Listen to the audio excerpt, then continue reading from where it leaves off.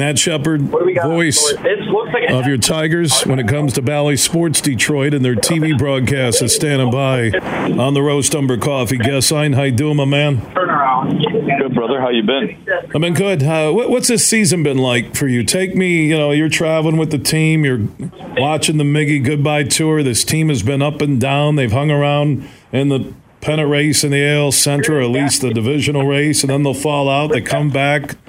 Talk about the ride in 2023. Yeah, I think they've been at times very surprising. When you sweep a team like the Mets, for example, they've beaten Minnesota in the season series for the first time since 2016. They've been able to keep a bullpen together that last year was the strength of the team, but had a lot of turnover, losing a lot of key guys, with Soto and Jimenez and Andrew Chafin. And then I've been really encouraged with some of the younger players with Green and Carpenter and Torkelson coming into their own along with Matt Vierling. And then, of course, anytime you've got a team that is, as far under 500 as Detroit is, you sit there and you go, well, wait a minute now. There's plenty of disappointment. And there is. And that disappointment lies in with some of the guys you thought were going to be established veterans to lead them through this and the injuries, of course, to the starting staff. So, look, you get a chance to show up at a ballpark, and I'm right here right now at Target Field. Every day is a good day, but I've said this for a long time. The Tigers should be, and I think will be, better than they are right now, especially in this division because of how weak this division truly is. You've got Kansas City in a constant rebuild mode, and their minor league system isn't close to what Detroit's is. Chicago's in an absolute mess. Cleveland's offense, and there's not a whole lot of offensive punch on the way. And then this Minnesota team, I think, is kind of up and down. So I think the division is there for Detroit in the near future. And I think they're one of the teams that if they can get some of these young guys, and Scott Harris can be creative, they can really bring some excitement.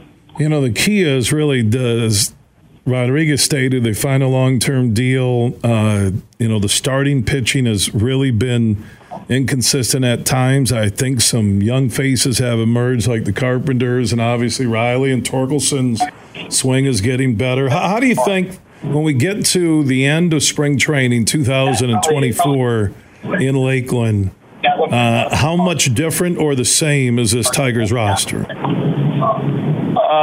I think it will be different. I think because some of the young guys are making pushes. Those young guys, specifically like Parker Meadows and Justin Henry Malloy, I think they'll make pushes, and I think Detroit will go out and I'm not saying they're going to spend all the money that they're going to save from contracts like Miguel Cabrera and Jonathan Scope and the like. But I think they're going to go out and they're going to add to this team in areas that they need to add to. It's vital that they do that. Matt Shepard, the rest of the season, September call-ups, do you see some younger players down in Toledo, AA, that could get a few swings, pitch a few innings? What do you think happens in the late call-up stage? Well, remember, you only get two. You'll get a pitcher and you'll get a position player.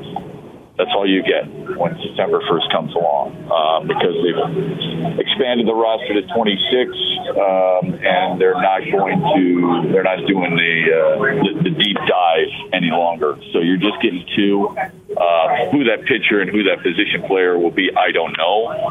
But my guess is they'll get long looks when they do come up here. Who's the Tigers' MVP this year? Well, that's a really good question. Because if you look at what Riley Green has done, right now, what's he batting? Huge, 307. And he's been really, really consistent. He's got a 7-game hit streak right now, 344 at home. I would say Riley Green, although, and I know what people do when they call your show regarding Torkelson. Let's just keep this in mind. There are 6 Tigers who have 20 homers in their age 23 season. Those 6 Tigers are Hank Greenberg, Rudy York, Willie Horton, Jason Thompson, Matt Noakes, and Travis Fryman. Spencer Torkelson's going to join them. He's got 18 bombs, okay? He's on pace for 25 homers and 85 runs driven in his age 23 season. No Tiger's done that since Matt Noakes in 1987. So he's in that conversation. I think there's too often we look at batting average. And you and I both know that's a thing of the past now when it comes to analytics. Would you like to see him get on base a little bit more? Yes. Would you like his OPS to be a little bit higher? Yes. But he's hit the ball hard. He's one of the most, people don't want to hear this, but he is truly one of the most unlucky hitters in baseball because of his hard hit rate and how much he gets rewarded. But I think it's Riley Green, and I think Matt Vierling's been very consistent as well. Yeah, Matt, great pickup in the trade with Soda. I like him for the future. Birthday boy Matt Shepard, Bally Sports Detroit, Tigers TV play-by-play man joining us on the Roast Umber Coffee guest line. What's the birthday number today, Matthew? I feel younger than I am. How's that? Thank you. I look forward to having you testify if I ever need you in court because you're not giving anybody up. Before I let you go, the Miguel Cabrera farewell tour, tough to beat what the emotion and atmosphere was going back home to where it started for him with the Marlins. So we'll take the trip back to Miami out of the mix. Beyond that, what's been the best goodbye day for Miguel this year so far with the Tigers in an opposing ballpark? Yeah, that's another good question. It was pretty special, I thought, in Boston when you saw Turner and Sale and Kenley Jansen come out and give him that number and the amount of the ovation that he received, and then in his final at bat. You got to give a lot of credit. And people rip on umpires, and I understand it, but when Mike Muchlinski let Miguel Cabrera have that moment in the ninth inning before he lined out to center, I thought that was pretty classy. Do you base it on gifts? Do you base it on atmosphere and applause? I don't know, because he's received some really cool stuff. In Texas, he received some cool stuff. But I thought what happened at Fenway and the true emotion that people felt toward him was pretty special. Yeah, I thought the roar, obviously in Miami, going back to where it started as a 19-year-old with the Marlins, to that roar in Fenway, the Boston fans, they get it, they respect the game. It is a lost art in some stadiums across this country, but the standing O, the roar of the Fenway crowd still gives me goosebumps for Miguel. That was cool. Yeah, it really was. Philly did a nice job with it, too. Dave Dombrowski was part of that, and we all know the role he played in Miguel Cabrera coming to Detroit. I don't really think there has been many bad ones, to be honest with you. There's been some strange gifts. A brick in Baltimore, a smock, coffee smock from Seattle. Yeah. There's been some strange ones, but overall, every one of them has been I know very much appreciated, but also extremely respectful. So it's been kind of fun in that regard. Yeah, I get Seattle and the coffee connection, but I just don't see Miguel Cabrera or any adult male putting on a coffee smock. Amen. You're lucky you can get us in a smock when we barbecue, for crying out loud. Oh, no apron, unless you're like working in a deli or a meat store or something like that, or you're a chef. I understand that. It's like I'm arguing with Superfly. The people from Coca-Cola McDonald's gave him a see-through fanny pack that he put on immediately, and he's been very proud of it today.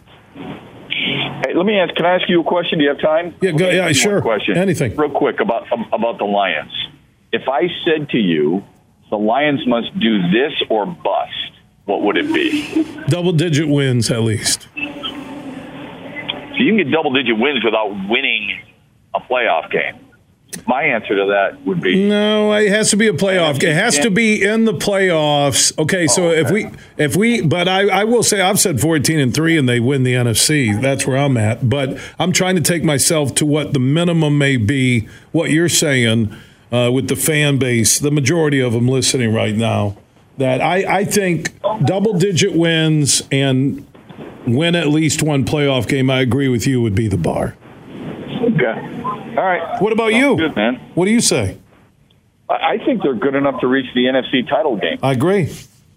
So, for me, reach the NFC title game, and whatever happens after that it's easy for me to say that on August 15th, that I'm satisfied, because I'm sure it'll change if they do get that far. But I would be pretty damn happy if that were the case. And think about this. And that's why I said 14-3, because if they get home field advantage, and I was there for most of the home games last year, I've never heard anything that loud since the Barry days at the Dome. If they get home field advantage, I think they'll win the NFC.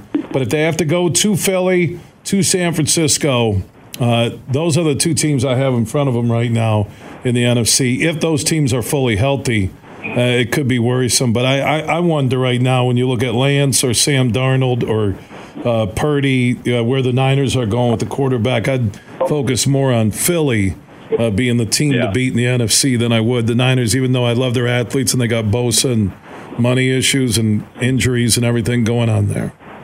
Yeah, I would agree with that. All right, brother, keep up the great work. Hey, happy birthday, my man. Enjoy your birthday today. I thank you very much. All right. Yeah, there's Matt Shepard from Minnesota getting ready for Tigers and the Twins on Bally Sports Detroit, joining us